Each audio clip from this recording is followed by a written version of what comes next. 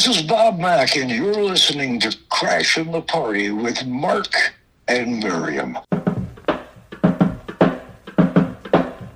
Well, if you give a party, don't lock the doors, turn out all the lights, 'cause if you don't let my boys inside, it's going to be a fight. Well, we started out this morning, we're gonna rack some heads, some names know how to call the heat, and now we're laying dead. Well, if you give a party, don't lock the doors, turn out all the lights, 'cause if you don't let my boys inside, it's going to be a fight. Greetings and salutations once again, and welcome to Crashing the Party, the very best in doo-wop and R&B vocal group sounds with your hosts Mark and Miriam.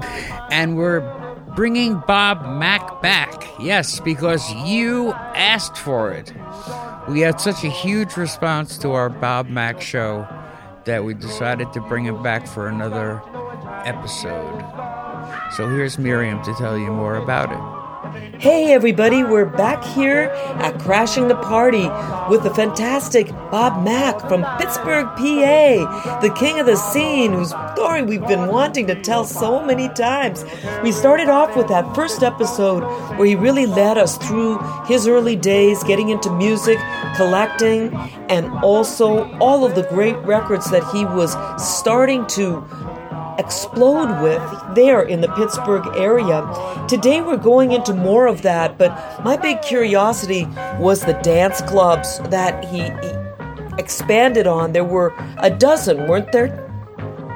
Yes, you're correct. That was in the 60s, and some will be added later.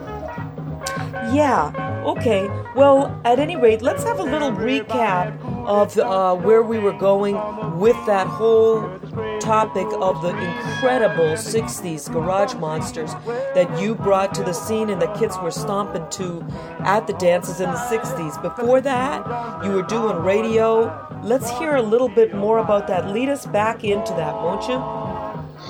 Well, Miriam, let me just say first that it's a pleasure and honor to be with you. My mission in life matches yours so closely. It was to find as many incredible recordings, rhythm and blues especially, and some others, garage, and artists that had never seen the light of day, and get this incredible music that was overlooked to as many people as possible, by all means possible. And that's why the dance club happened here, and that's why the radio show. And, I'm in my 80s, so that's all over for me. And I only know one person whose mission in life is matched that, and that's you. You've been bringing artists to other people. So anyway, last time, we talked about the music that was a mystery, and it was awesome, and people didn't know it. That was the big thing. And when they heard it, they went crazy. People tape recorded the show. Even Alan Freed didn't have that going on. They were trying to figure out what these records were. They went to the dance clubs and packed these dozen clubs that we had in the 60s. But bottom line is, when we went through that story and played some of that music, mostly the rare doo-wop that was from the primarily the dance club records. And at the end of that, you mentioned that, you had found out, I guess, that I had also multiple collections of records, some for the dance clubs, some for radio, and then I mentioned the garage. And you thought that this would be a great thing to do. So anyway, the bottom line is I put together a few sets of rare and awesome garage records that I hope your audience will really enjoy. I'm not on the radio anymore. I'm not doing this anymore. So I'm glad you're sharing your audience, and I'd like to share with them what I've done all my life. Some of the most moving, incredible records that I found in all the years over all this country with your listeners. I know some of these records that you mentioned that you're going to be playing, and I have to tell you, this is absolutely top rank, the very, very best in 60s garage that are very rare records and super favorites over here. It's stunning that you were finding these records back then and that you were having your DJs at the clubs playing these in a dozen different clubs around the area. It's mind-blowing. So let's dive in with the first set. And yes, please do tell us about the records after we spin this trio first, okay? Let's go with the Swingin' Machine.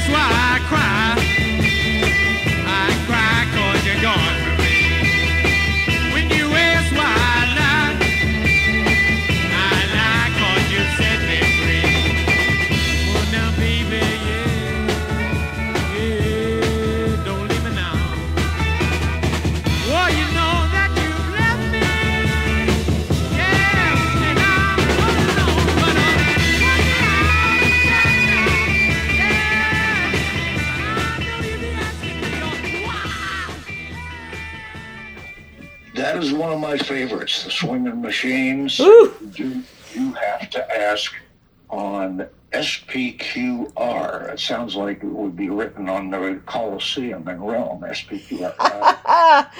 Yeah. 1965, and they were from Norfolk, Virginia. What a record. Woo. Yeah, the beat of that thing. And, I did, by the way, I'll just throw this in. I didn't collect the English kind of garage, that kind of limp-wristed stuff. And I basically liked the Midwest, basically the heavy beat American garage records, and that's what you'll find. And also some great voices. For example, the next record, the group is Outcry, and the title of that is Can You Hear? It's on Riley. Group was from Texas. It was made in 1967.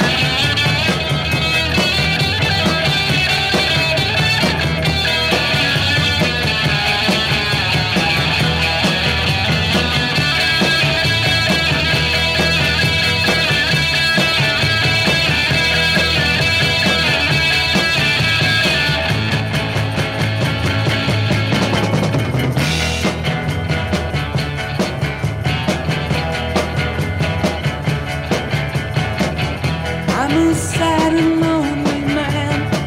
I get my love in any way I can. I've got a love that's oh so true. And listen, baby, it's all for you. But can't you hear? Can't you hear my heartbeat, baby? Can't you hear my heartbeat, girl? Can't you hear my heartbeat?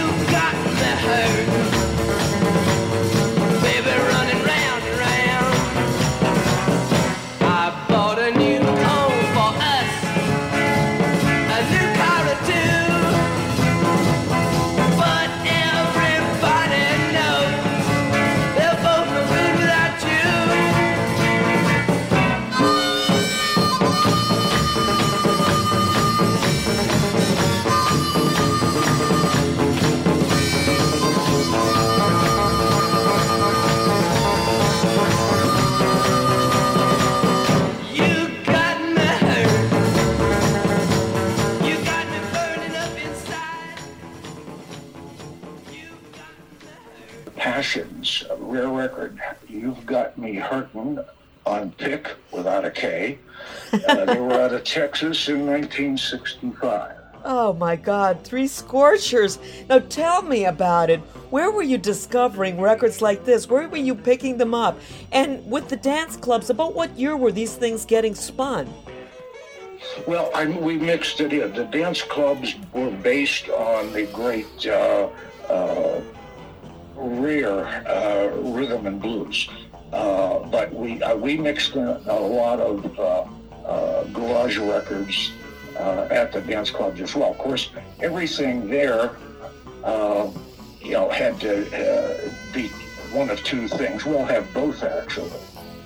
They had to be rare, and they had to be awesome. If it's rare but it's no good, it's meaningless.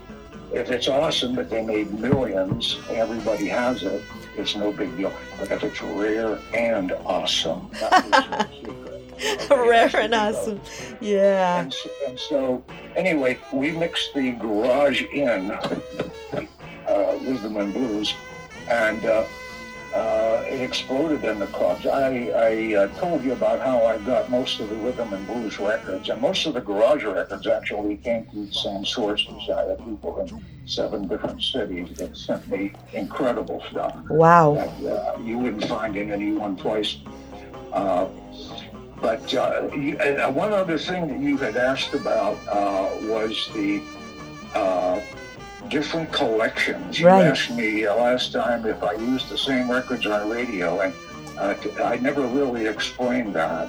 Yeah. So I'll take a second. Okay. The biggest part of the cream of the crop, about 10,000 records, maybe 8,000 were rhythm and blues dance records.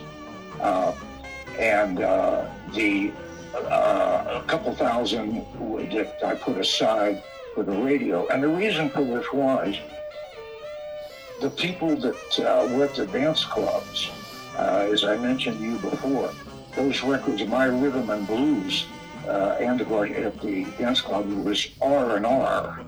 And that's romance and rhythm. Yeah. Because they were in a dance club. They wanted to do two things, dance and make love. So I wanted to, that's why I played records that always were danceable as well as awesome. Mm-hmm.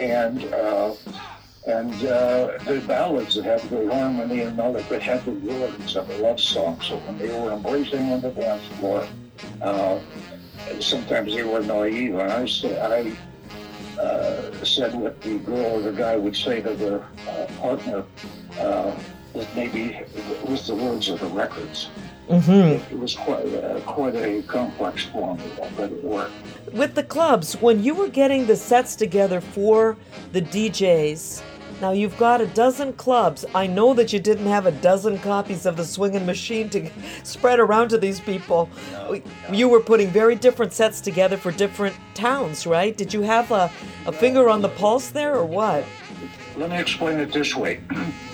I had multiple sets, as I said. Now, the set for the dance clubs had to be for lovers, the great love songs, and the dancers, the Monkey Beat. The records, the next collection that I had, it was all one big collection, but the next individual segment of that collection was the radio records. And I mean, it was like Lovin' Machine and Take That, and wild and crazy stuff. Yeah. Instrumentals, a lot of stuff that I didn't play at the dances. Why? Yeah. They were listening on car radios or transistors in the park. They were in the dance club. Yeah. So it didn't have to be rhythm and romance. So the stuff on the radio, that collection that I had set aside just for radio, sometimes it got intermixed, but that was just, it's, car radios, they're tuning in, and it's for fun. It's a good time. It's, wild, crazy, and fun. So that's those two. Then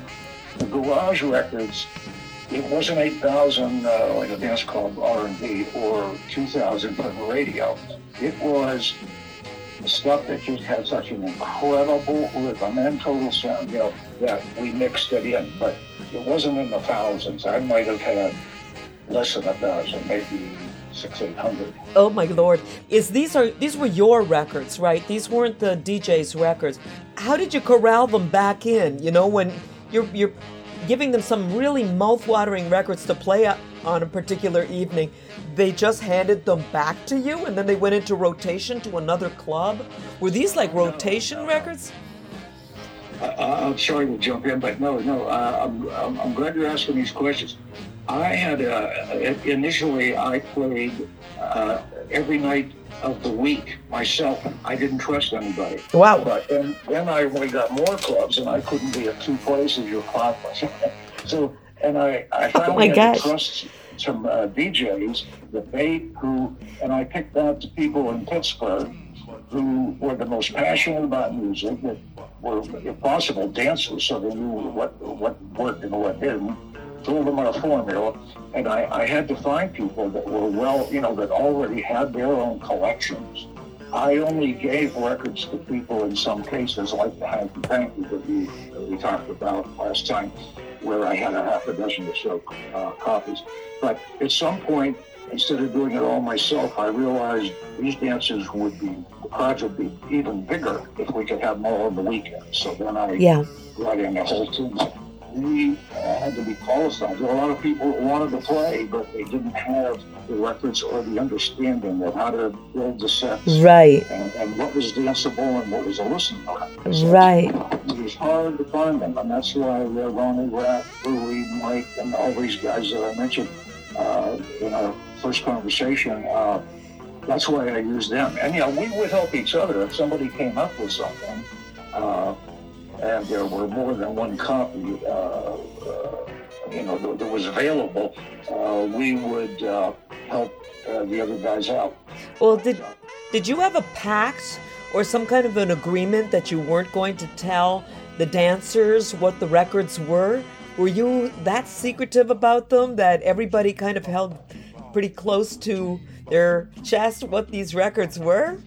No, the whole difference between what I did and other cities that didn't have dance clubs going on like we have here, or exciting rhythm and blues, it was a matter of picking the right stuff. I just wanted to know if you kept the titles and artists secret on these records. Yeah, that was the thing that created the excitement and the buzz. If they knew if I gave out the information on the radio or at the clubs to people, they could find them possibly. There were half a dozen companies who were bootlegging the records. And see, the thing is, the mystery was the secret. Yes. That's what created the buzz all over in the schools and colleges and everywhere. Oh man, we're trying to. And that's why they taped the show. When I started that radio show, and it didn't include most of the great dance rock, the phones would light up when I started, and the girl would keep coming down. She's the same thing. They're all saying, please ask Bob not to talk over the record next time. We're tape recording it, Oh man, yeah. It was. That's what created the mystery. Oh, love it. Yeah. It's what made everybody pack into the dance clubs. That's all the only place you can hear these records. Well, yeah. Yeah, and your radio show, which is very hard to find any kind of a recordings of those at this point in time. Either people are keeping them secret or something. But to listen to those, you've got such a great radio voice and demeanor, and you're so excited on there. You really have that AM spark for all of the shows. Did you not ever think into becoming a national disc jockey and really taking over like so many? Did you really just want that whole world to develop in your own region? I thought that the extent of my reach with radio and the dance club was Pittsburgh, Pennsylvania. If I had come along later, if we had satellite radio or syndicated shows, if I had come along a little later, like Casey Mason, the guy was on just for a couple hours on us once a week on Saturday. He played the hits, you could hear him, but he told a little story about each record or artist that was unique, and he made millions. His show was in 40 cities. Wow. And he made millions, but that's unfortunately. I hope you'll include this, but that's one reason why friends of mine begged me while I'm still here. I let them hear not only some of the rare stuff, but some of the records I was holding out for my own set of albums. I had, as you know, my own record company. But in the late, I didn't want to play them. Yeah. They were so important, the most rare and awesome of all my records. And I held enough out, and as a matter of fact, I bought masters up so that pressings and had remixes done by Joe Chartsidale. Good Lord. Sigma Sound and Philly, best engineer in the world. Oh. And bottom line is, I waited too long. I outsmarted myself, and then in the late 60s, psychedelic, even in Pittsburgh, where this unknown mystery, rare records were such a big deal. Yeah. Obscure doo-wop. This was the center of the universe for obscure, unknown doo-wop that was driving people crazy. Right, yeah. Because they couldn't figure out what it was. Mystery. Well, Bob, drive us crazy with another set of some incredible garage music, okay? Here we go. Won't you send me some loving, baby? Say that I pray. How can I love you when you're so far away? Oh, send me your kisses, baby. Send it, my dear, so I can hold you, pretend you are here. Can you send me your kisses? I still feel that touch. I love you so badly. I still want you too much. My days are so lonely. My nights are so blue. I'm here and I'm lonely. I'm waiting for you.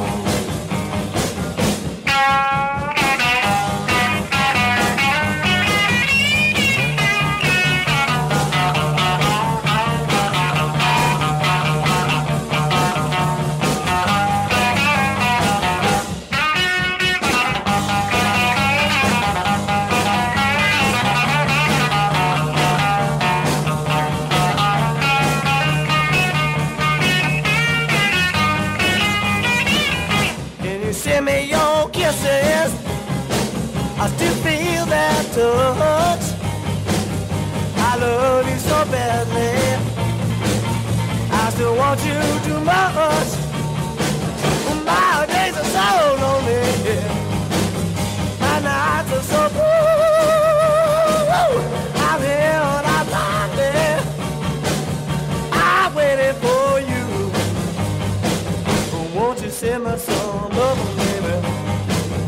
Won't you set my soul, mama, baby? Whoa, soft lover. I can't wait till Friday comes. I can't wait till Friday comes. I can't wait till Friday comes. When baby calls me on the telephone, and that's when my baby tells me she's coming home. I can't wait till Friday comes. Hey, I can't wait till Saturday comes. I can't wait till Saturday comes. 'Cause when that yellow moon is on the wane, I go and meet my baby at the midnight train. I said I can't wait till Saturday comes. Hey.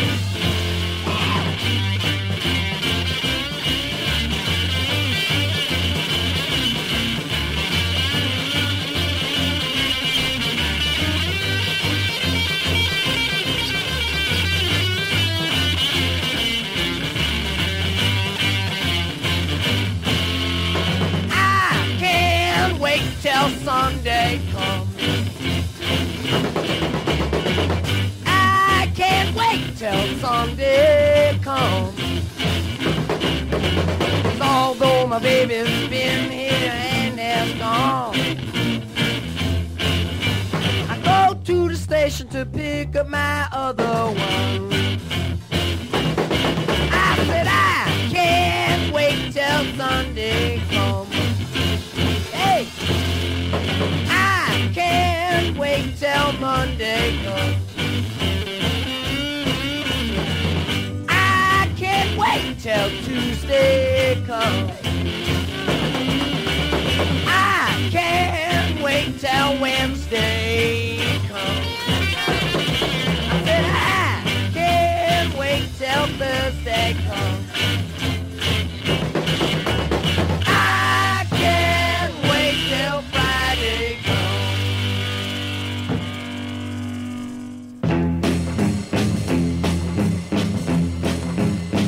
Hey, look at me, boys. Don't I act crazy? My legs are weak. My eyes are hazy. I saw this girl. I met this girl. And since then I'm in another world. She's my dog-haired, dog-eyed, cute-walking, softly talking, lively one. Yeah, lively one. All right.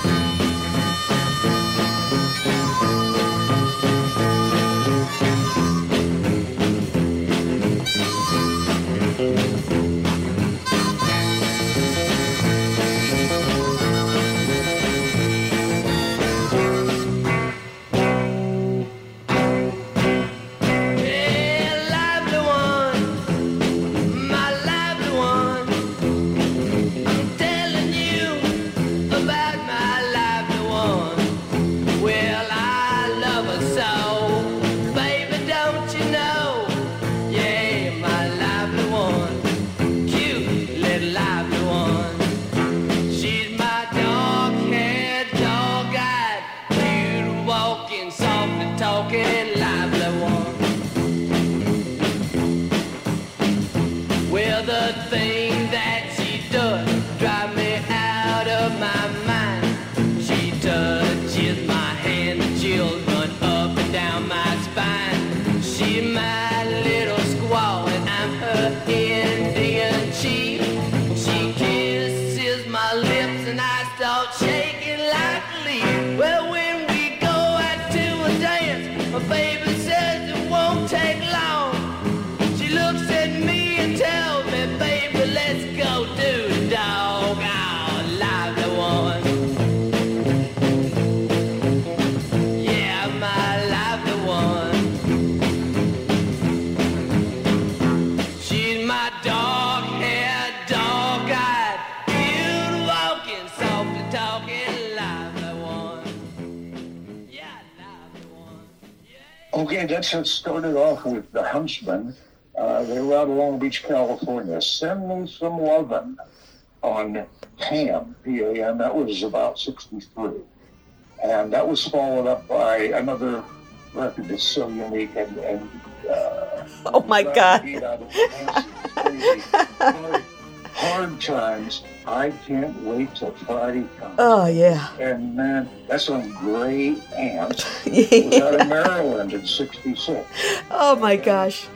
And the Passions. Again, Second yeah. one by them. Okay, well, on the Passions, lively one, it's on Pick out of Texas in 1965. And if you listen to the words of that, well, all of them, they have the lyrics, they have all the ingredients to bake the cake, or I didn't.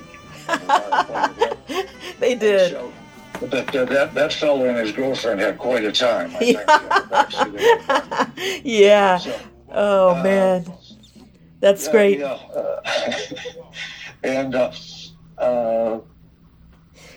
these some of these groups, you have to remember too that when I started in the 50s, and this word got out about these incredible records that you couldn't hear any well, so that's what led to all the dance clubs.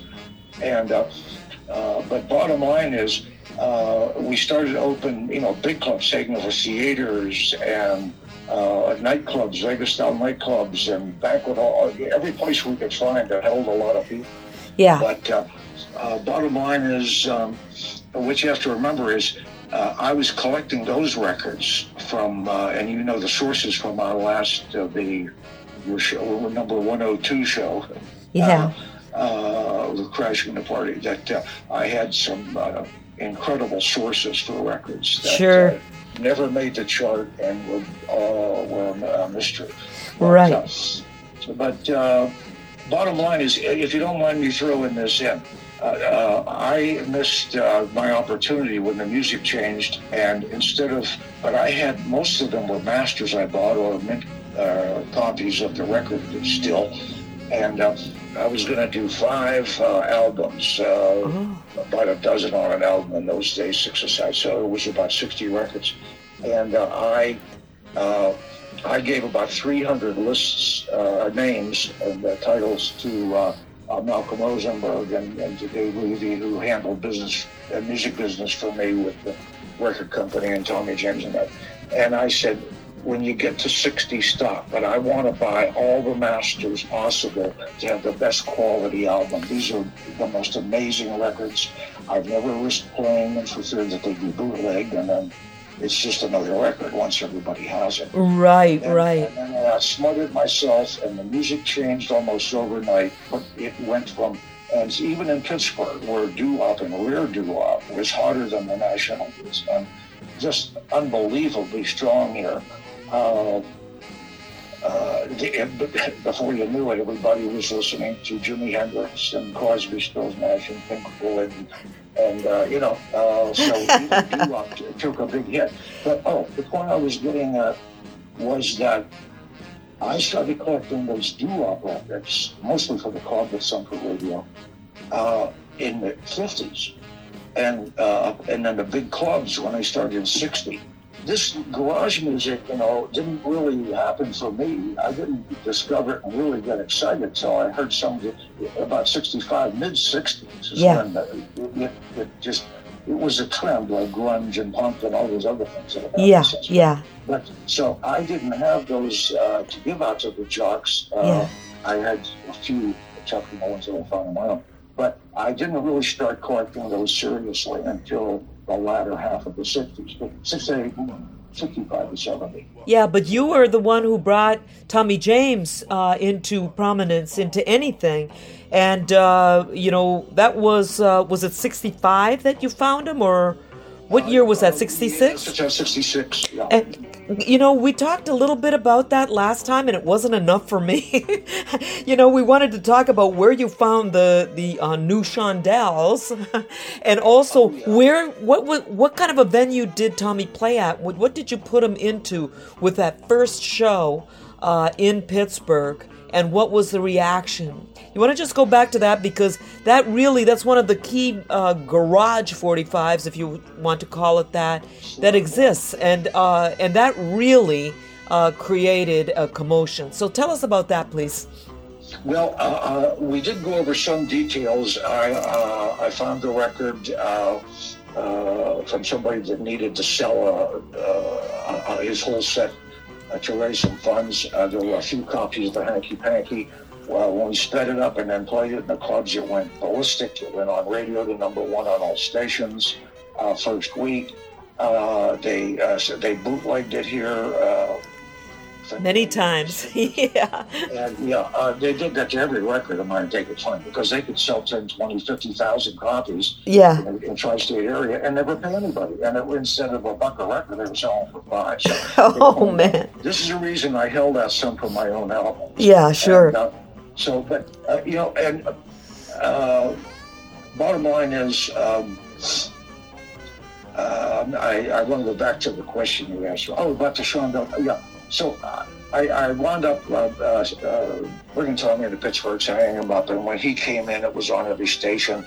He went from playing in a bar for half a dozen people to a Mick Jagger experience, and was dumbfounded. His manager signed him over to me, and I took him to New York. I set up all the deals in New York to make his launch his career for publicity agent, booking agent, record company, and I got him a manager because I couldn't stay there with all I had going on. Right. But bottom line is that the question we left out when we did discuss that last month on another show of yours was the Shondells. One was killed, one went to Vietnam, only Tommy was left. So he had to put a group together. The group he came in with on that first week, did a few of the clubs, got by with them. But I'll tell you that story because everything in the book that came out about that is all fantasy. It was secondhand from what the roulette was feeding the Tommy James. Okay. Here's the real, everything I told you on the other end, and this is the real deal on the Shondells. There were no Shondells then, just Tommy. So the biggest problem was, what do we do now? This record's breaking out. I'm going to take them to New York to make a deal, and I did. But we needed a group. But I didn't just need any group. I needed a group, knowing that this thing would explode nationally, like it did in Pittsburgh. I needed a group that was ready to play on the big world stages. I needed a group of professional quality musicians that could go into the recording studio and do the follow-up single, which we did on the album, which I also did for him. And so that presented a real challenge. He was in town, and there was a group, Junior Leone and the Pharaohs. They were young kids, but they weren't good enough to do it, but they really wanted to be. So they went up, and while I was searching for a band to be the Shondells, there was a smaller club, maybe held 400, smallest we had up in Brentwood, the Sugar Shack, and so they were up there rehearsing, and maybe they were going to do the next weekend with Tommy because the first band wasn't cutting it well. So they were good enough for that. Okay, I decided that, I didn't know all the bands in the area. I knew some of the bands. I called the top booking agents, every one in the city, and there were maybe 3 major ones. And I said, I need a group, that obviously could be similar to what the Shondells were. I need a club group, whatever. to back up a new hit record and hit artist with something. And so I told him to get back with me with the best potential options in this whole tri-state area that might be, maybe we could make a deal with.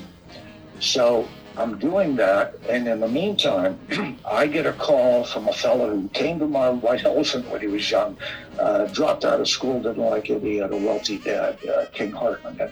And Tom Hartman winds up telling his dad into building a club. He was out eastern, not in my area where I was operating, didn't come in, but in Greensburg, Pennsylvania.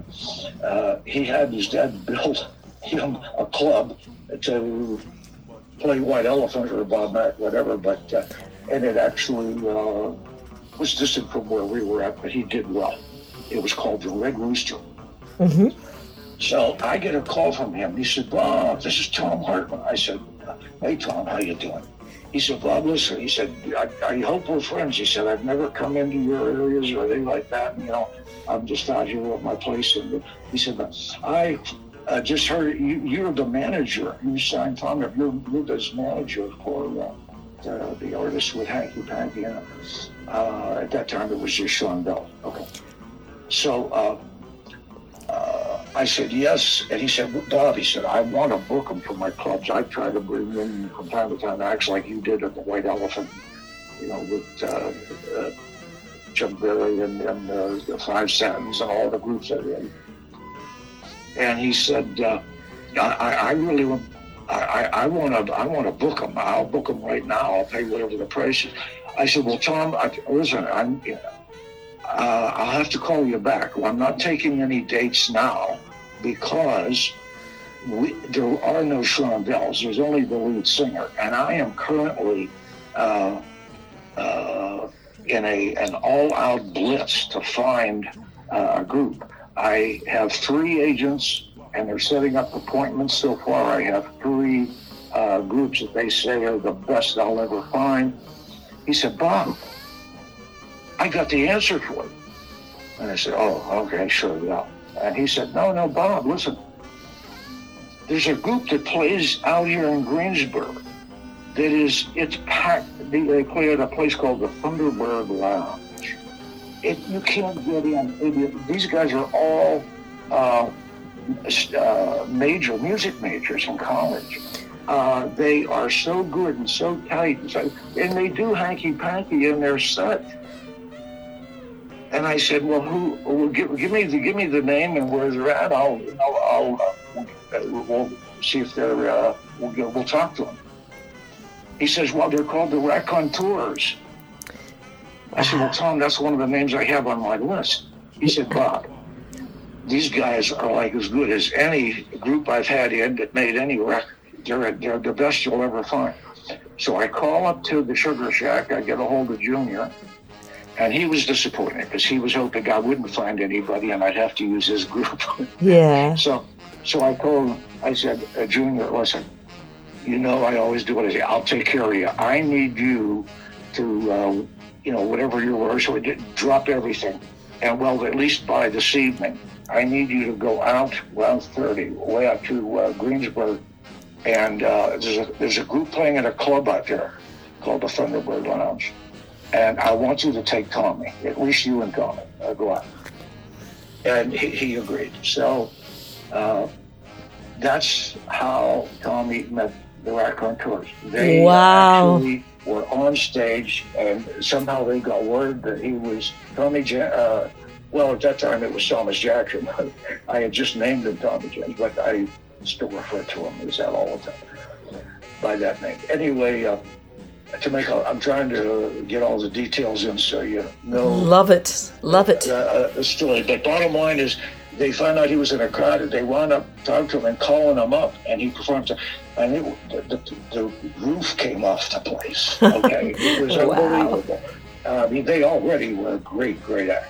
So to make a long story short, I got them to come in to the Carlton House office the next day, and I brought Tommy, obviously, was there too. And I ran by them what was going on, that we were taking them to New York. There's a lot of companies interested. This is going to be a monster. I mean, I've called some long shots, but I got a pretty good ear for music. And I see the reaction. This thing. So basically, I want to know, I don't think I have to ask you about, can you cut it in a studio and can you be your music majors, you know? And I've heard some incredible reports about you. I'm surprised, well, you're not in Pittsburgh, so I didn't ever hear you, but would you want to be the new Shondells? There are no former Shondells. And they were all excited, but they were under a contract to another, to one of the Pittsburgh agents here. They said, but he happened to be in the same building, the Carlton House, where my offices and record company were. So they wound up telling they come back a little later, and the guy was honorable enough. I'm sure he made good money. He was honorable enough to see that they had a great opportunity here, and to really get into the big time, where they deserved to be. They were that good. And so he gave them a release. And so bottom line is, those 5 guys became the Rock Countries became the Shondells. And of course, as you're aware from our past conversations, I told Tommy that, you know, you're the important part here. You're the front man, you're the singer, you're the show. And so, and I said, you're going to be a legend. And I was rattling off some names of other legends, you know, that still today people talk about. And one of them was Jesse James. I said, you know what? That is a nice ring to it. What if you were, well, you can't be Jesse. What about Tommy? How about Tommy James? Oh, man. And the Shondells. Oh, wow.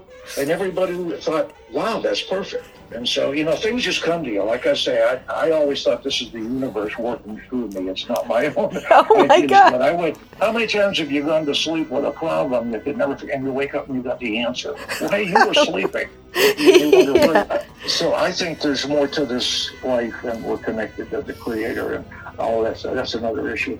But anyway, I've had ideas that come to me, and when I don't try to find, you know, change it or dismiss it, and just follow what my instincts, what the to me the creative forces are telling. It worked. Anyway, yeah. I'm getting on the subject, but that's how the Shondells, the new Shondells, amazing, came into play. So basically, I was going to tell you that at some point, and that's kind of the story of how we found the new Shondells in 24 hours. Oh, wow. That's an incredible tale. Thank you so much for sharing that with us. Incredible. Now we're going to be going into another set of super mega rarities, and this whole thing with what they now call garage. You didn't call it garage back then, did you? The music was a little different than the love songs and the rhythm and blues to some extent. It was a more driving, you know, heavy beat. Yeah, kind of nasty. Yeah. But that's what caught me, and then I started listening to the lyrics, because to me, the soundtrack and the melody and all that sort, and the harmonies, but it has to have, it has to make you, all of a sudden your foot starts tapping when you're listening, or you're jumping around in the room. Yeah, it has to do that to me. I'm not easy to please when it comes to music, and if you listen to my stuff, maybe you'll understand. Yeah, but, yep. But anyway, we got another set here, and this starts off with one that really kicks butt. I won't use the other word, and hopefully this will get people's interest. Oh, yeah. Okay, so let's go one more time.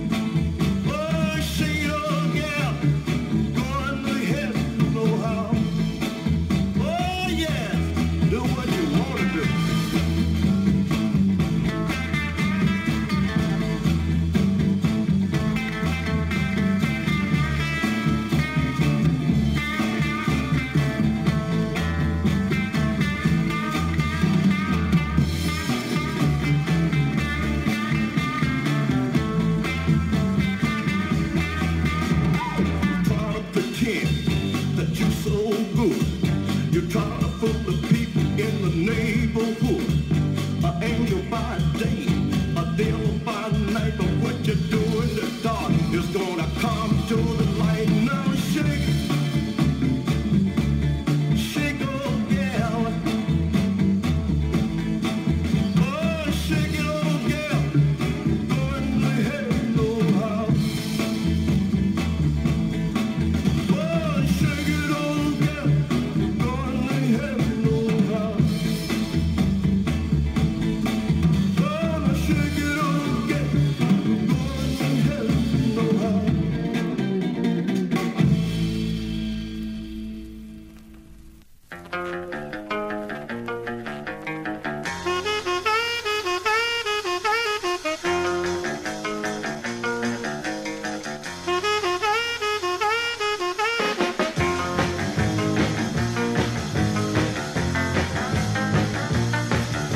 If you don't want my love, then set me free. Let me find a girl that will love me. Wish I could go back to the love I had before. She's the kind of girl that I could love on. Oh yeah, yeah. I wish I could hear you say that we were through.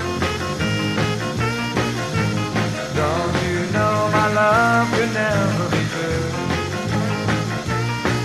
Every time I get ready to leave, you always on me out. Time has come to tell you I'm putting you out right now, yeah, yeah.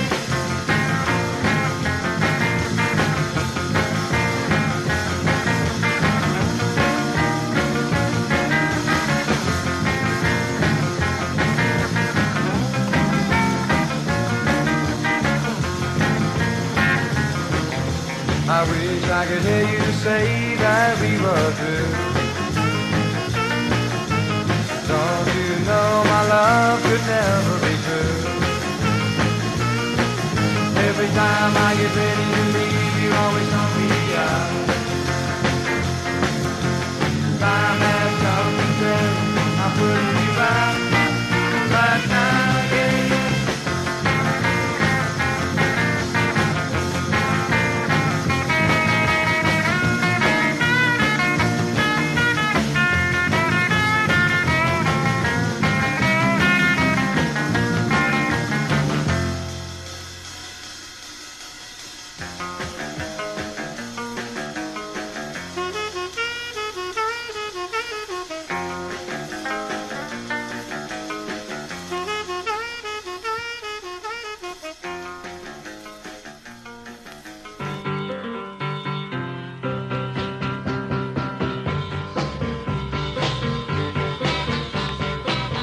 It's such a hard life sometimes. It's such a hard life sometimes. Yes, it is. Oh, yes, it is. Ain't got no money, ain't got a dime. It's such a doggone hard life sometimes. Yes, it is. Oh, yes, it is. Then my woman, she done me wrong. Went away and left me. Now 6 months on, yes he is. Well, yes he is. It's such a hard life.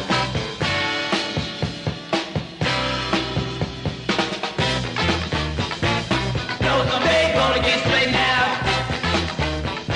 Gonna find out just what life's all about.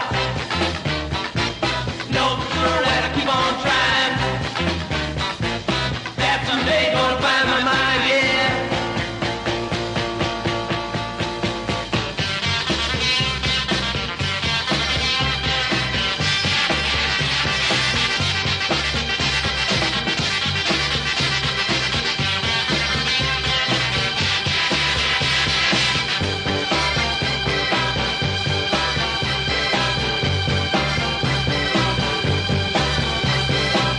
It's such a tough life sometimes.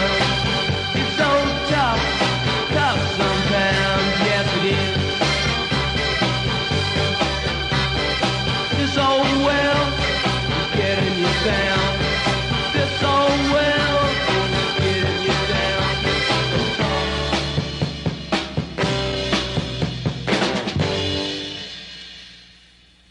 down. That set started off with Jay Garrett. It's titled Shake It Old Gal. It's on Beam. Tell us about it.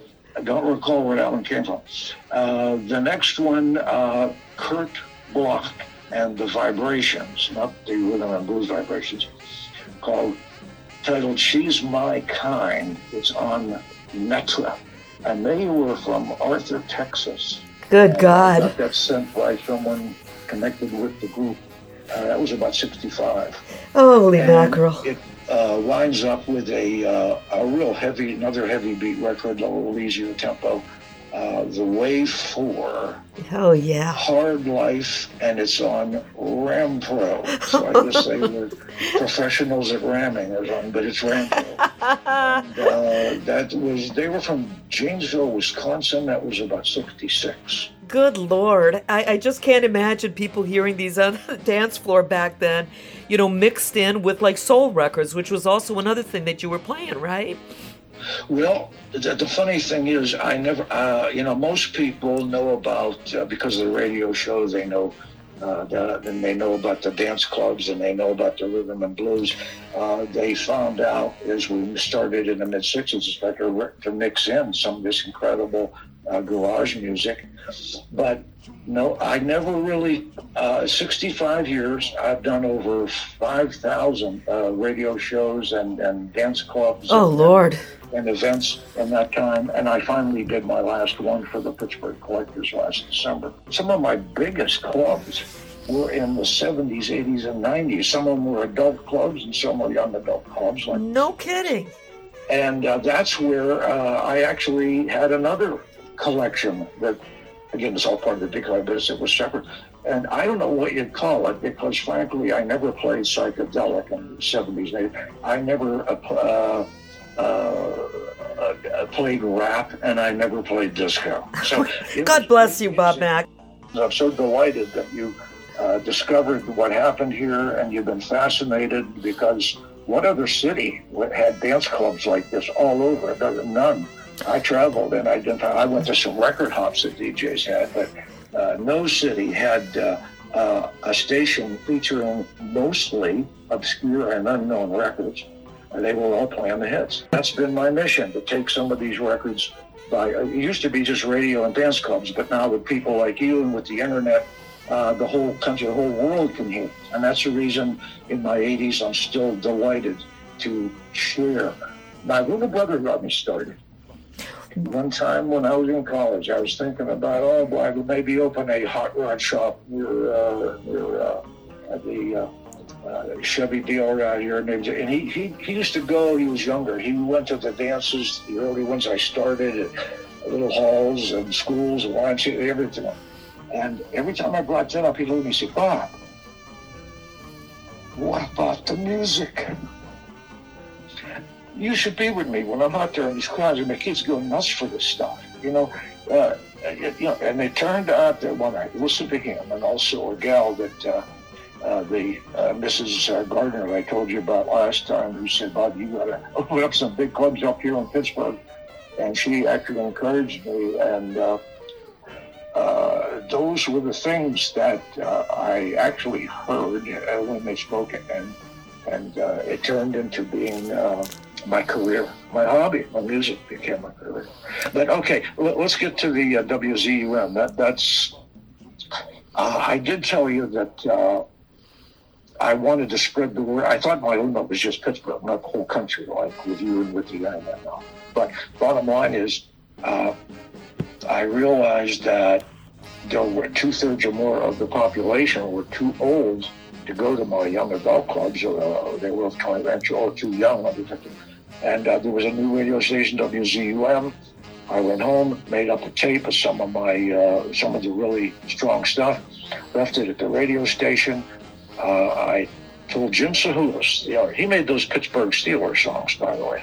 Oh, wow. But I left it with the station, and I said, "Jim," I said, I didn't want to insult him, but he had no listeners, no sponsors, no ratings, no nothing. And this is the reason I went there. I thought maybe, I told him the kids are going crazy for this music. He said, what music? I said, well, I made up a half-hour tape for you. Let me just leave it. Here's my card. If you think that this would do with the radio audience what I've already explained to you is happening at our dance clubs, I said, let me know what you think. When I got home later that day, my phone was ringing. There was no answering machine. Yeah. And so I opened, I go in, and it's still ringing. I picked it up and said, hello, this is Bob. The voice said, Bob Mack. I said, yes. This is Jim Sahulis from WZUM. Oh, Jim. Okay, well, I thought maybe I left something behind. He said, Bob, I had a couple of the record distributor promotion men here. And I asked a couple of my DJs to stay and the girls that work in the office, and we all just listened to this tape. I said, okay. He said, Bob, no one has a clue what this is, but everyone is going out of their freaking minds. Great. I will give you prime time. Can you start tomorrow? I'll give you prime time, like 4 to 8 or whatever. I said, yeah. So I showed up, and first record was Firewater at Crazy Instrumental. Oh, my God. It wasn't long that station went from others, didn't even have a rating, to the top-rated station that was playing music in Pittsburgh. I couldn't believe it. They couldn't believe it. But after a couple of years, I just couldn't. I had so much going on with concerts and nightclubs and the record shop and managing artists, and I couldn't do that 7 days a week. Right. 3 hours on the air, an hour going and an hour returning. That's like 5 hours. I just couldn't do it. And when I told them, I said, listen, Jim, it's been a couple of years. It's been great. I said, but I have some out of towns. I'm starting to out of town clubs that I have groups that I have to, or I just can't do this anymore. Yeah. He said, I know you're jerking me around. I know you're kidding me. You know, you don't quit when you're on top. He said, there's this Red Hot Chambers is planning, the owner of the station. He has a bunch of stations out of Virginia. He's planning on throwing a big party up here to celebrate. You got ratings. We got sponsors now. You're making money. It was always a write-off, you know. He said, I said, Jim, listen to me. March will be, was it 3 years or 2 years, whatever it was. I said, have somebody ready. I can't do it. He still thought that I was, I don't know what he thought, but bottom line is I had to leave the show. And at that time, Mike was still working for me at my place. And You're meaning Mad Mike Metrovic? Yes. Yeah, so, he was working for you at Tri-State, right? Yeah, well, but what happened afterward, I didn't think about what replacing me. I just said, have one of his jocks and be ready to throw in something like that. Yeah, but he actually didn't believe it, but he had somebody on standby. So Al G, that was a black guy, did a really good show before my Max Wax Museum, I called it. Wow. On the way to the station the first day, I didn't have a name, and I didn't like to put my name on things on my clubs. It was about the music. But bottom line is, I said, well, they call these records stacks of wax. Yeah. And mine are all older that never made it, and they're incredible, but nobody knows. And like going into a museum. Yeah. So I said, I'll tell you what, how about Max Wax Museum? I did that just before I walked into the station. Oh my goodness. It's just like I was, reading the lines that were written for me.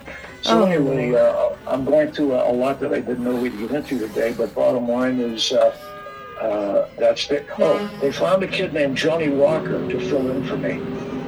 And, it's all a matter of record. I don't make this stuff up, but that station that was the hottest thing in town, it went from others, not even a rating, to an 8. Wow. Stations, that's percentage of the population, I think, Arbitron and the radio magazines.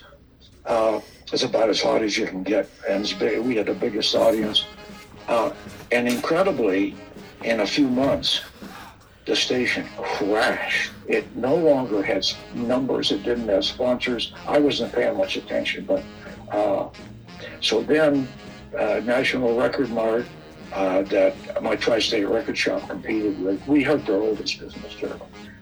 So I was just doing it to move records that came to me, and I didn't want to keep myself. That was the reason for the store, and we sold some other stuff. But he thought I was out to get him, Shapiro, that owned the store.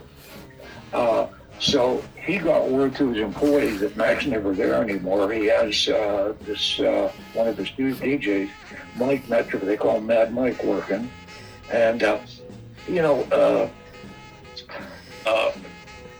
I think, frankly, from what I understand, Mac doesn't even care about that store. And I'll bet you could make him a deal to come over. So bottom line is, they called Mike over, and he called Jim Sahulison from my old radio station that had crashed.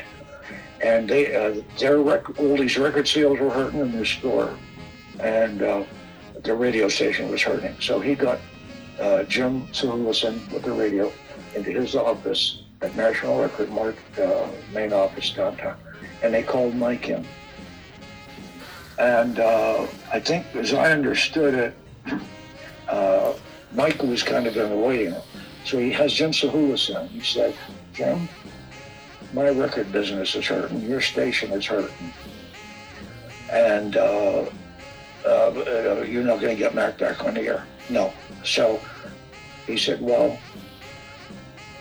I'm making a move. And it's going to put you back on the map and put me back on the map.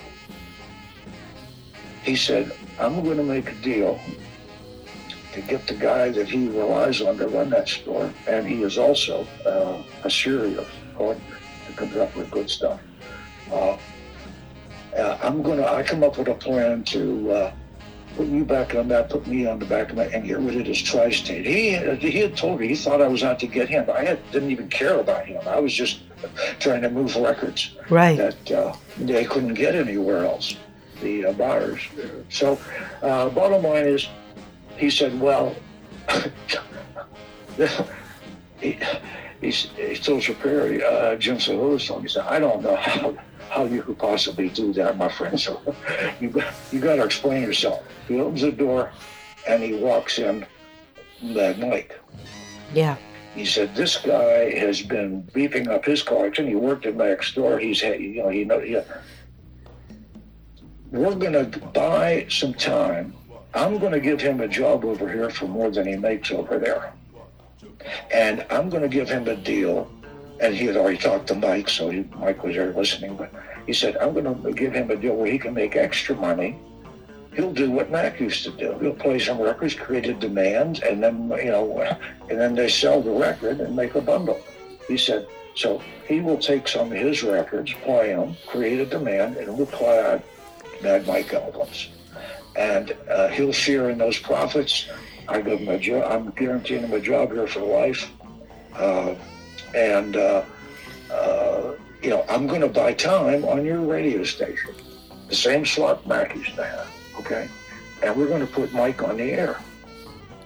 So that's how that happened. Wow. And when Mike did his albums, at first it was a bonanza, but that was getting later into the 60s, and doo-wop was about to get a hatchet job done on it by the new Chicago and Beatles and all the new and psychedelics.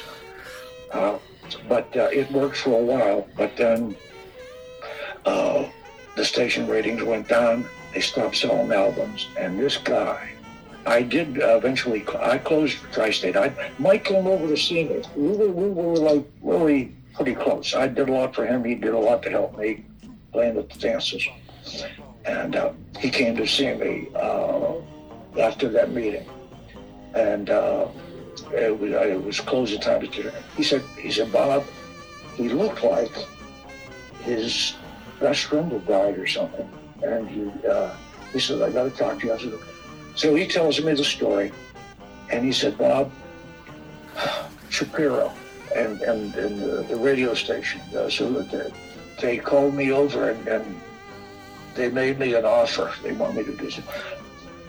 And I said, well, for what? He said, well, they're willing to buy time and put me on the radio.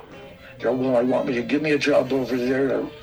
They have a plan to put some albums out. I get known. That's one thing I never did. Porky, I've kept everything a secret, so I never put albums out. But anyway, and I said, well, Mike, I said, Mike, I need to start, I need a hole in the head. So, when a door opens for me, what would I do? I'd go through it. You know what I mean? What's out there? Right. What do you have to lose? The game of life card. It was a free admission. So he said, but Bob, that's not the whole story. They would want me not only to leave here, but I couldn't play for you. They don't like you. They think you're out to get them. Yeah. Mike, it has nothing to do with it. He said, I would have to give up Wildwood. He said, Bob, I'm in heaven. What about that? So anyway, I won't tell you the whole story, but bottom line is, I said, Mike, I don't need this store. And look, they're giving you a great opportunity. If it were me, you know what I would do? I always walked through the door when it opened. And I'd say, well, you have nothing to lose and maybe a lot to gain. He said, but that's not the whole story. They want me to give up some of my records, like stuff that you introduced, that he kept a mystery just like I did. Yeah. No one knew. In fact, when he played his records, he put a disc on top so people come up, they couldn't see them. And I did the same thing. I never, I never let anybody know. Anyway, bottom line is, he said, I have to leave your dances. I will leave the store. He said, that's like I'm in heaven when I'm out there playing. Just like you, when I saw you playing the first time I went into your club. I said, well, and he said, every time I give up one of my records, just like you said once before, it's like losing one of your children when they bootleg it, and all of a sudden, everybody has it. I have the only one. Right. So bottom line is, he took their deal. I won't tell you the rest of the story, but unfortunately, when the album stopped, weren't selling and Doo-Wop was taking a dive, that guaranteed radio show was canceled. Yeah. The guaranteed job for life was canceled. They put him on the street. Oh. And he lost his one dance. They wouldn't let him play my dances. So Westview Danceland in the North Hills made him an offer. They ran dances since the 1800s, I think. It's the amusement park of all of them. So,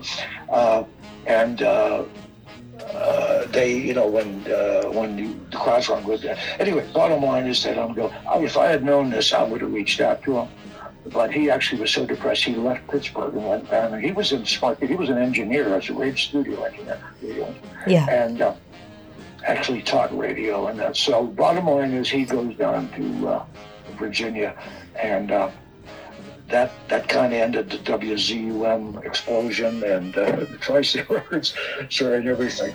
Wow. I'm getting into a lot of stuff here that I didn't really know if you'd be interested in. But you've made trips here a lot. You've been fascinated with this town and what happened here with our music. That's the reason I'm talking with you, because I know you're for real, sweetheart, and you love the music like I do. And I can't spread the word anymore, and you can't. So I hope some of your listeners will Google Bob Mack Pittsburgh Doo-Wop and take a listen to what these guys talked me into putting on there. But anyway, let's get back to the war stuff today. Yeah. And where did we leave off? Well, this has been a great interview. It really has, and having you on as a guest has been amazing again. And I hope that you come back real soon. I think we have a lot of ground to cover. I want to hear some more of these great records that you made popular in the Pittsburgh area and that we're so influenced by. But there are some records out there that people may not be aware of that you actually produced. Can you play us some of those? Yeah. Actually, I was prepared for this because last time when you were talking about doing a garage thing, you didn't know that I actually had which has the dance club records, the radio records, and then I added some personal stuff, and even had started to play some garage. Also some, so we won't get into that, but that came in the 70s and 80s, and we had packed dance floors and places like the big clubs, some of Pittsburgh's biggest clubs, the Zodiac, East, this Frontier and St. Clair. You couldn't get in the place, and the old theater we converted up in Beaver Valley Infinity. But let's get to what's important to your listeners, and that's here. And so, in addition to these sets, I did put together a couple of the records that I produced, Romack and Viscount records, and why don't we do this? Actually, I have one set of them. I grabbed 4 of these records that got rave reviews. They didn't all make it big, but only 1 in 1,000 records. Oh, That's great. Catchy little thing that takes it to the top. But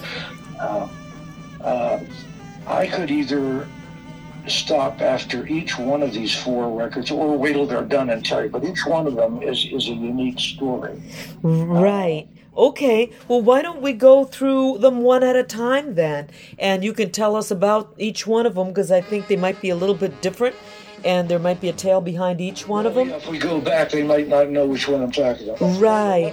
Let's dive in. Yeah, let's dive in. The records that, and again, you're introducing stuff like I always did that are pretty obscure, because only a couple got some action on the radio. But anyway, okay, this first one is by a group we renamed. It was a South group we renamed the Starglows. The Starglows history is incredible. I brought a lot of big name rhythm and blues groups in, and I wanted to bring the Flamingos that had Lovers Never Say Goodbye, and so many of the great hits and a unique sound. It was one of many groups that I had many at the White Elephant and at some of the other clubs over the years. So it turns out that the Flamingos had just broken up, and I was told that the 2 guys that came into the group at some point and created that unique sound, like nothing like it in the history of music. But Nate Nelson and Terry Johnson had left. They were with Gone on End Records, and they could not use the name Flamingos. It was owned by the owner of End Records, George Goldner. Right. So, but they did the appearance. We went out to the restaurant, as we always did after the shows. They found out about our record company and heard some of the stuff. And so the 2 guys that left were really the heart and soul of the Flamingos. Nate Nelson and Terry Johnson were the lead singers. Anybody can do backup. Well, not anybody, but, and they wrote the songs.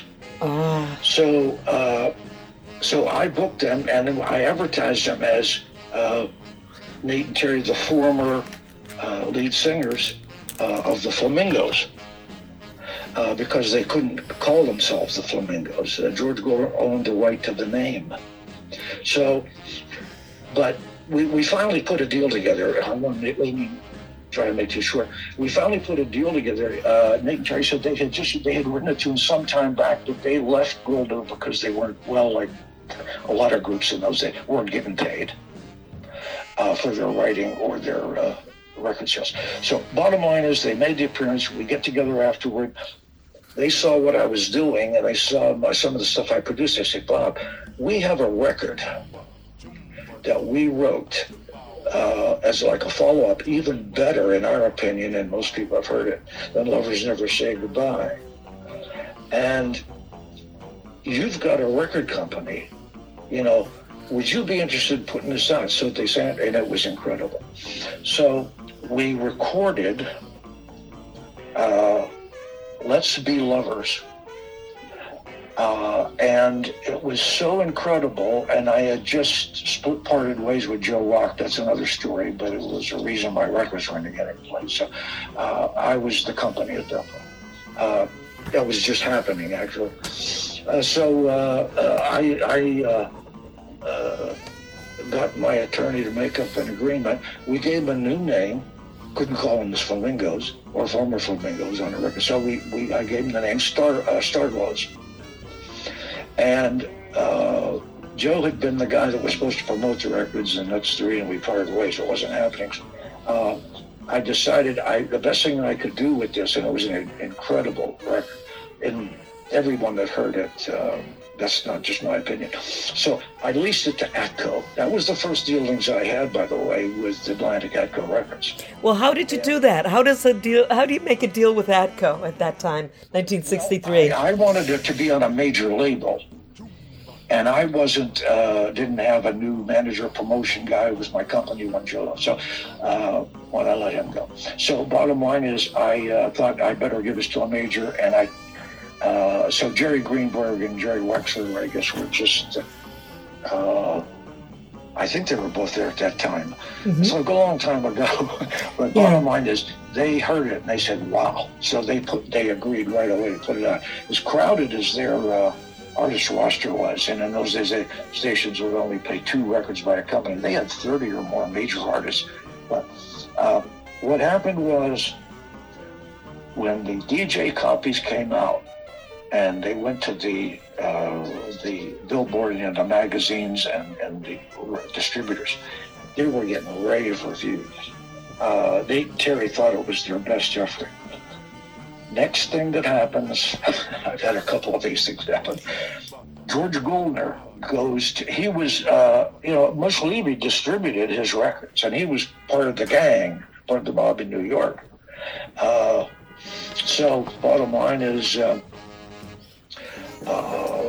he goes to Wexler and Greenberg at Atlantic Atco, and he told them that I own the name Flamingos. This record, as soon as he got a copy, he ran over there with. And I don't know what the conversation was, but by the time he was done, he had convinced him, whether it was legally made sense or not. He claimed that they said, well, you've parted ways with the Flamingos. They're under another name. They have the right to make a record and be out on Romac or the owner of Romac, Bob Mack, has given it to us to put out on Atco, and it's already in the works.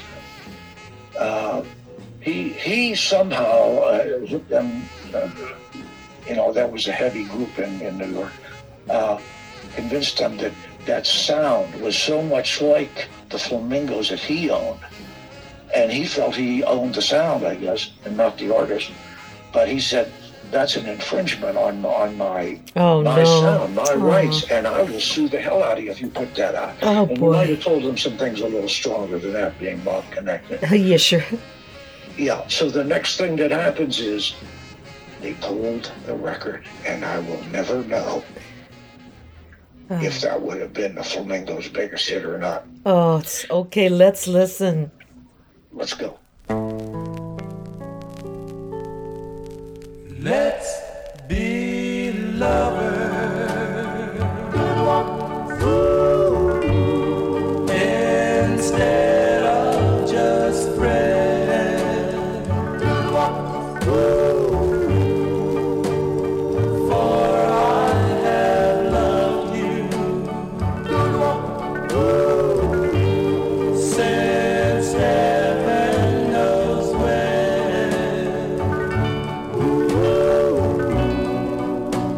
For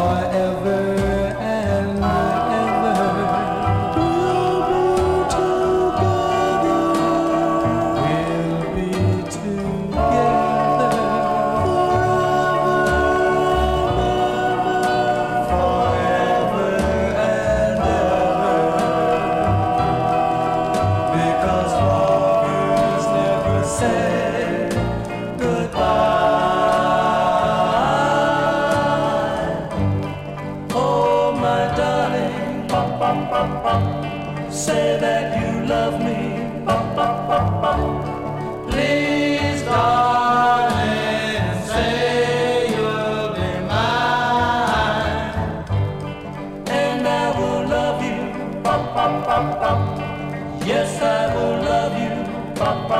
Baby, baby, till the end of the time. Let's be lovers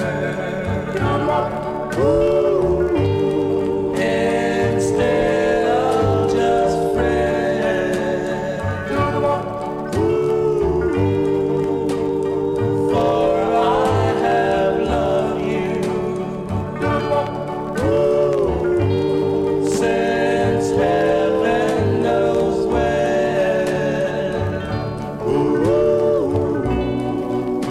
Forever and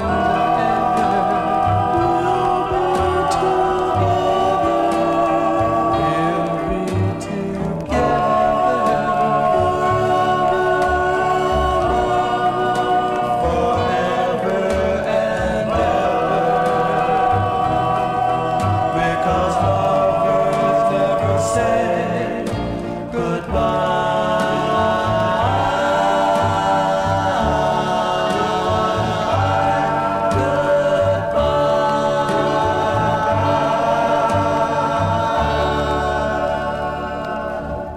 Starglow's incredible, Bob Mack. What do we got next? Okay, this next record is a group that was from Pittsburgh. They were called the Igniters, and in the mid-'60s, they were, I didn't use local bands myself, but in the club scene, they were just lighting it up. They had a really great lead singer with a unique voice named Frank Zuri.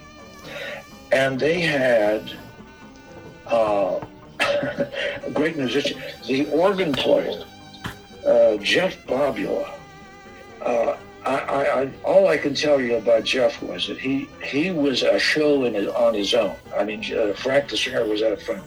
But let's put it this way. If you put Jeff on one side of the stage, and you had Jerry Lee Lewis, Little Richard, and Billy Preston playing the pianos and organs on the other side, everybody would be watching Jeff Bobula. He was all over, standing on the thing, going nuts, his antics, and he was such a talented musician. Okay.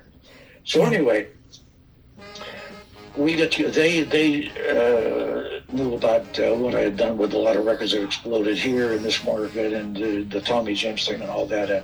And so, to make a long story short, we get together.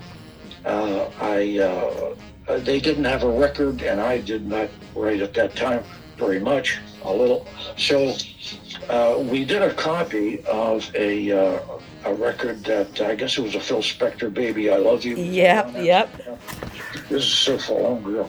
Anyway, they did kind of a garage version of this, and we went to Philly, Sigma Sound, and that was Joe Tarsia, who was an incredible. And eventually, he had a place in New York, a second studio that did Elton John and Billy Joel and and in Philly, he had done all the Gamble Huff, Chubby Checker, and New Orleans, and all those records. And when he started in Philly, and Patti LaBelle and all that, Gamble Huff soul records. Anyway, we did the record, and they said, "Bob, you got some strength in New York." And again, I wanted to have someone else that was set up a big company to handle this. So they said, get us on Atlantic Records. I mean, they were kids, and I explained to them that they had over 30 major artists that were fighting because the radio stations would only play no more than 2 artists by any company. That's right. And they weren't even getting their establishment. I said, listen, Atco, you'll never get played. They've got big names that are demanding to be the first to be sent out to the stations. Yeah. I said, I said, maybe Atco, and I do know these people. I've had dealings with them. But they said, "Oh, Bob, you can do it." They say, "You can do it." Well, Dick Clark could not have gotten a record on Atlantic in 1968. Okay? Yeah. Oh, man. I took it up and I met with Greenberg and Wexler. And they said, well, this was in '68. They said, well, we missed the Hanky Panky. We had to turn it down and wound up with mush. And we were sick about that. You know, we'll find a way. We'll go with this. They took the record, and they were going to go on Atco, and then Tommy and them said, oh, we always thought you were going to push that way. I called them back. They gave us Atlantic Records. I don't know how I pulled that off, but bottom line is, I told them, I said, listen, you're on one the biggest independent label in the world. You got the best team behind, but you know what? They got artists that are going to walk on them if they play your record before they say, oh, man, it'll work out. Anyway, it didn't work. So that's pretty much the story. The record is Baby I Love You by Jimmy Mack and the Music Factory. Jimmy Mack and the Music Factory, Baby I Love You, that came out on Atlantic in '68, but the promotion man never got it to radio stations. But bottom line is, the comment that they made when I took the record to them was that, you know what, this kid Frankie sounds like he's got quite a unique voice. Well, who's Frankie compared to Jimmy Mack? Who's Jimmy Mack and who's Frankie? I gave him that name. It was like Motown. Everybody was... So Jimmy Mack was Frankie. Okay. So the Igniters, became Jimmy Mack and the Music Factory. So you renamed Tommy James and you renamed Frankie too. No, this was Frankie. And so the comment that they made, this was just after they had to pass because of Mush Levy on Hanky Panky and Tommy. So they took Frank Zuri, the Jimmy Mack and the Music Factory. Yeah. And so the comment that they made, and I told Frankie this just recently, and he was just about in tears, but I told him that, Frank, when I did the deal with them, they listened and they said, you know what? This Frankie kid's got quite a voice. They said, if the right song comes along, Frankie could be your next Tommy James. Oh, wow. Okay. Unfortunately, they never got airtime.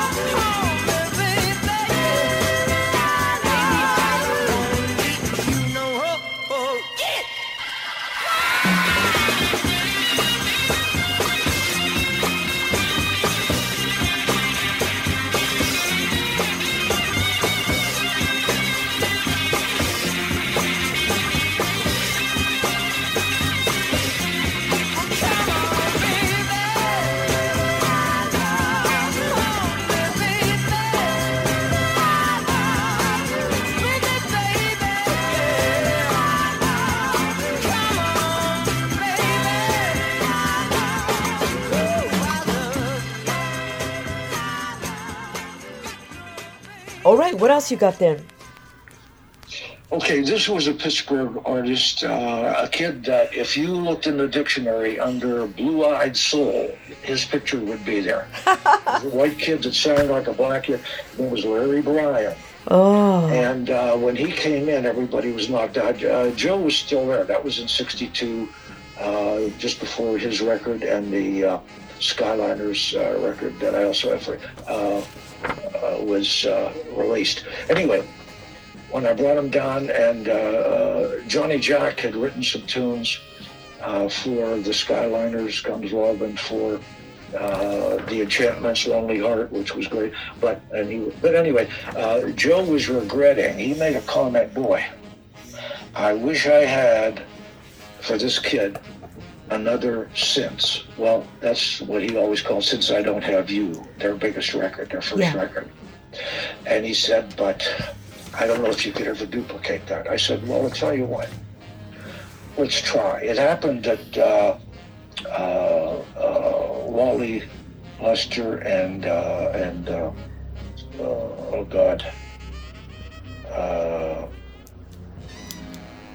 Wally Lester and Jackie Taylor, two of the members of the Skyliner were there. Okay.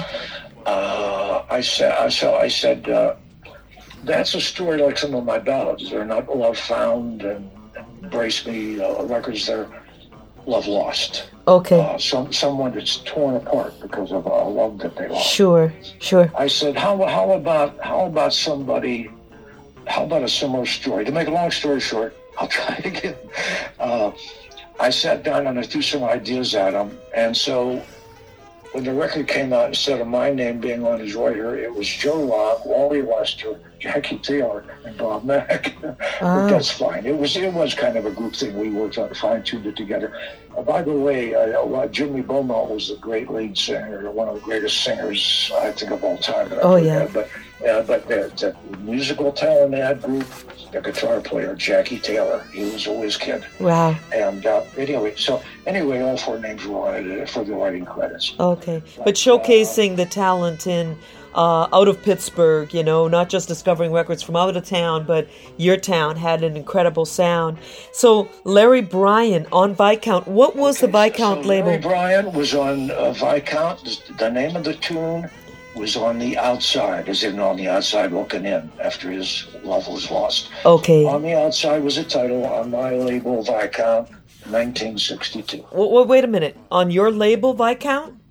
Yes. Romack Viscount. I set Romack up to do the rhythm and blues like the Lonely Heart, and the Top 40 and Skyliner stuff was on Viscount. So this was another one of my records that I did with Larry Bryan on Viscount. Yeah.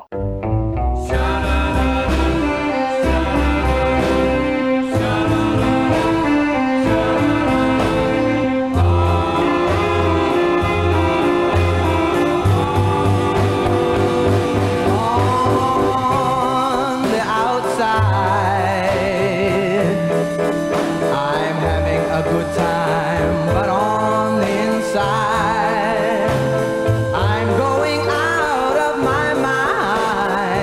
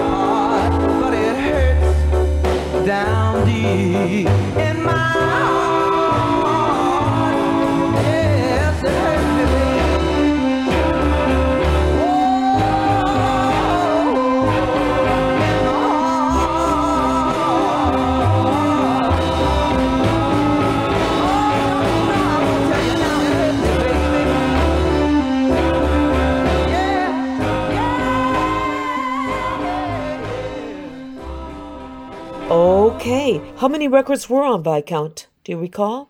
Not that many, because after Joe, I did a few things myself, and I did the Tommy James stuff later, some of the early ones. Okay. But, I never thought I was a producer, although we had some good luck. Wow. But, I usually gave to other people to produce for me, or other labels to market. Okay. But that's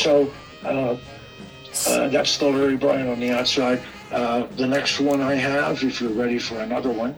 Sure. This is the last one of the batch. This was the reason that I did the company. When Joe came to me, wasn't after the first couple records, he couldn't. They couldn't come up with another hit, and so we had the original group together, except for the gal that passed away. Bottom line is, this was I was told was the biggest session, over 20 musicians ever done for a doo-wop record. I have no way to know if that was true. It certainly was true for Pittsburgh. Wow. And I broke the bank with this thing. I mean, it was unbelievable. But that's the Skyliners, and a record that the same writer that did Lonely Heart for me, and he was a talented Johnny Jack. Fantastic. The Comes Love, and that was on the Viscount, came out in '62. Okay, let's wrap up the show with that. Here comes the Skyliners.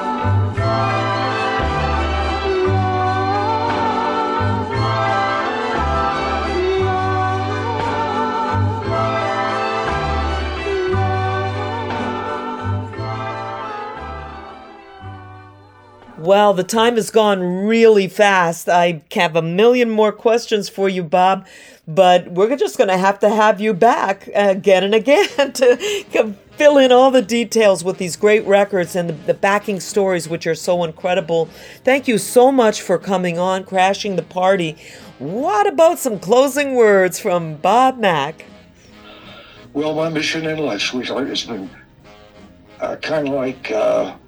what's her name? Oh, yeah, Miriam Lena. And my life has been devoted, when I saw how much response I got to my rare music that they had, my life has been devoted to taking records that were incredible, but had been overlooked, had never seen the light of day, and get them to as many people as possible by all means possible. Mm-hmm. I was limited by just being, without having satellite radio, to just Pittsburgh. We did it through clubs. We did it through the radio show and produced some records. But I'm so grateful to you, since you have an audience that covers the whole country, maybe the world, I don't know. But I just hope that, well, my mission was to share, like my brother told me when he was a kid. I lost him young. Oh, sorry. And, my mission was to share this incredible music that I had found that no one knew with as many people as possible. And you're helping to keep that mission alive. Oh, thank you so much. And it means a lot to be able to bring your name back into the equation, because you really did so much for music, not just out of your area, but now worldwide. People recognize these connections when you talk about doo-wop and 60s music and rhythm and blues. It just all becomes this incredible vault of information and music. Thank you so much, Bob Mack. We'll see you again very soon. I just hope that your listeners get they obviously are true music lovers, that they really appreciate listening to this music and hopefully enjoy knowing why and how it all happened and knowing the story. So, listen, you take care. Thank you kindly, and I hope your audience enjoys every minute of it. Thanks so much, Bob. Talk to you soon. Again. Bye.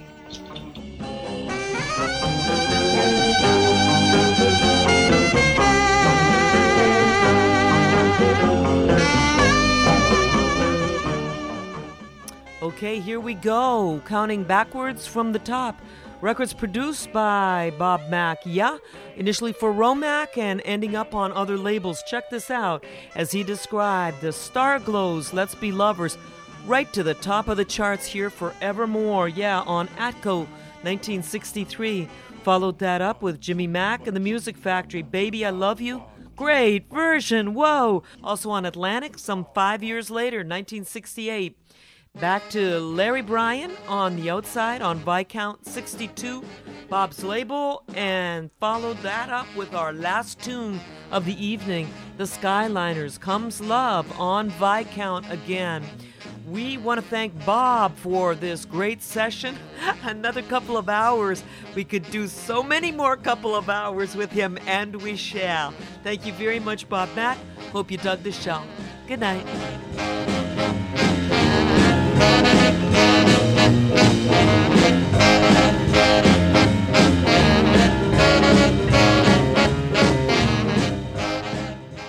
The Boss Hoss with the hot sauce, baby, coming to you from the top of the dial, Big Zoom Radio. This is the Groove Hoove Jive Hive way to hit it for all the gator hitters bopping and slapping on the hardwood, baby. We're going to put down some sounds tonight. It's the Max Wax Museum, and these are the Mac Monsters.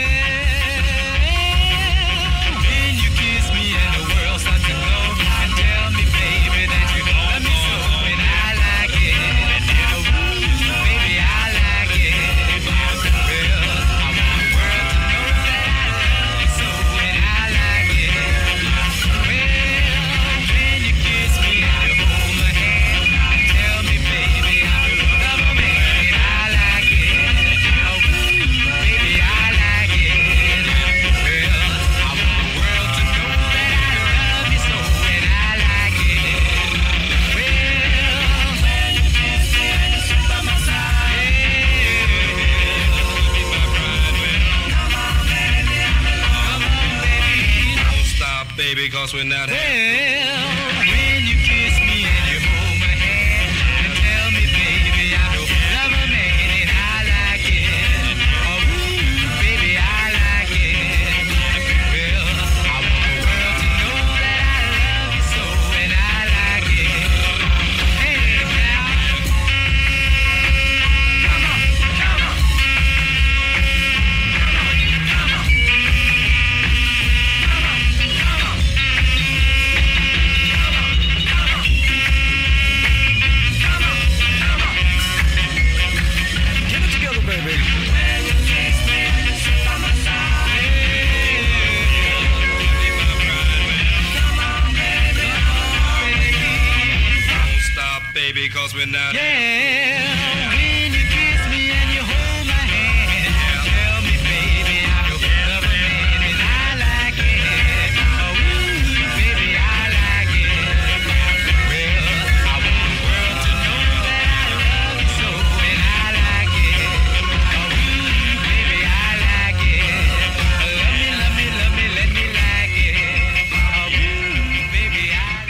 That's I Like It by the Band Lawns, a special request for Dirty Martha from Punxsutawney.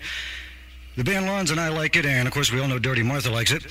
She's up there messing around with the groundhogs and Punxsy, and in this day of the pill, I guess anything goes. We have another one coming up. This will cream your craniums. This will crush your cookies, possibly. It depends on whether you're standing up or sitting down.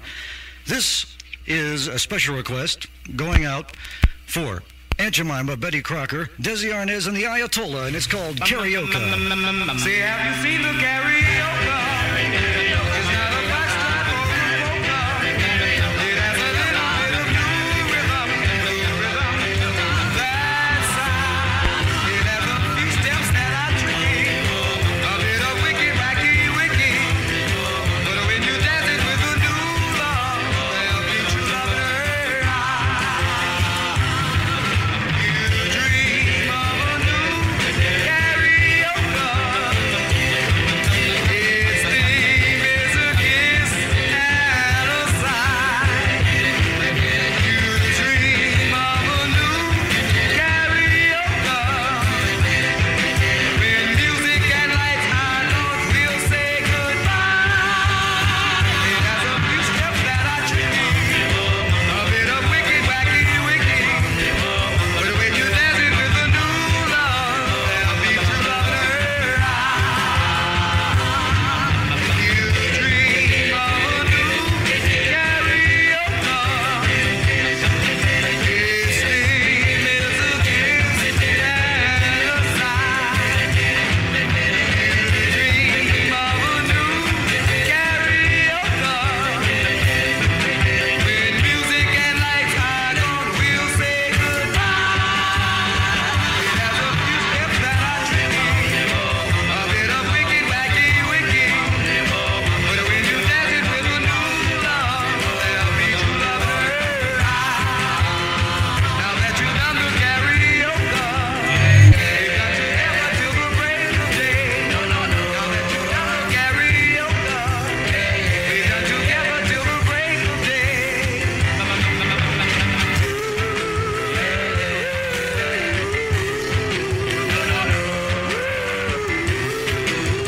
Karaoke from Max Wax Museum here on 1320 WKTQ, the Bob Mack segment of Don Bombard's fantastic oldie show in Pittsburgh. And Don, we were taking some calls on the phone earlier. We had some married couples, quite a few people asking about the possibility of a White Elephant, Lebanon Lodge, Bethel Park Arena, Wildwood reunion. And I'm going to give you, because there's so much interest in this, there's a lot of people between 25 and 40, I guess, out there that are listening that maybe you're out night clubbing now on weekends. So I'm going to give you a scoop, Don, for your show right here. We have a new club coming up. We're already operating one in the Beaver Valley called Infinity. And Pittsburgh's been ready for some time for a good after-hours club. There's one coming in a couple months, and this is the first mention that there's been on any of the media. It's going to be called Frontier, and I'll tell you what, after what I've seen here tonight, with the phones lit up constantly and the people that are really into the old rhythm and blues, the tough sounds, I would like to alter the format before this place even opens from what we had planned, and try to get you and a lot of the DJs that have been here tonight and all the people from the dances in the 60s to come out, and we will do, I promise you, when the Frontier opens, we will do a Pittsburgh reunion of all the people from the clubs and all the jocks that played there. Let's dip into the mellow sounds right here. This is one that you got to listen to carefully. It's by the Ideals, and it tells a story. It's called Magic. A teenage boy walked up to his much older and wiser friend and said, "Tell me, how will I know when I'm in love?" His friend smiled and said, "Well,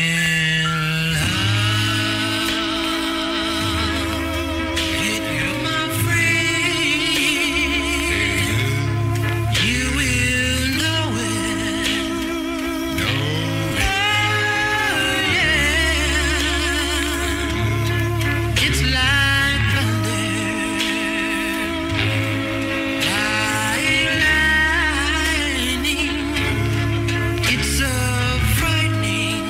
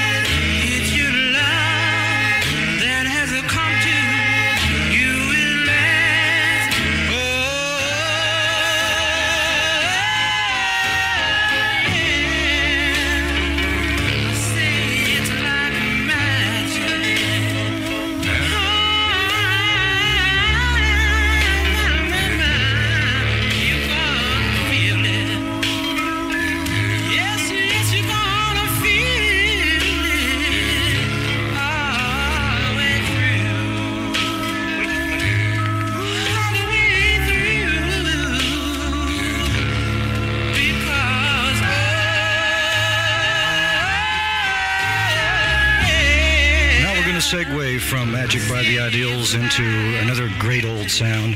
Teenage boy. This is by the Four Pearls, and they'll only sing on one condition, that everyone gives them their undivided attention. So would everybody please look at the Four Pearls. Look at me. Look at me.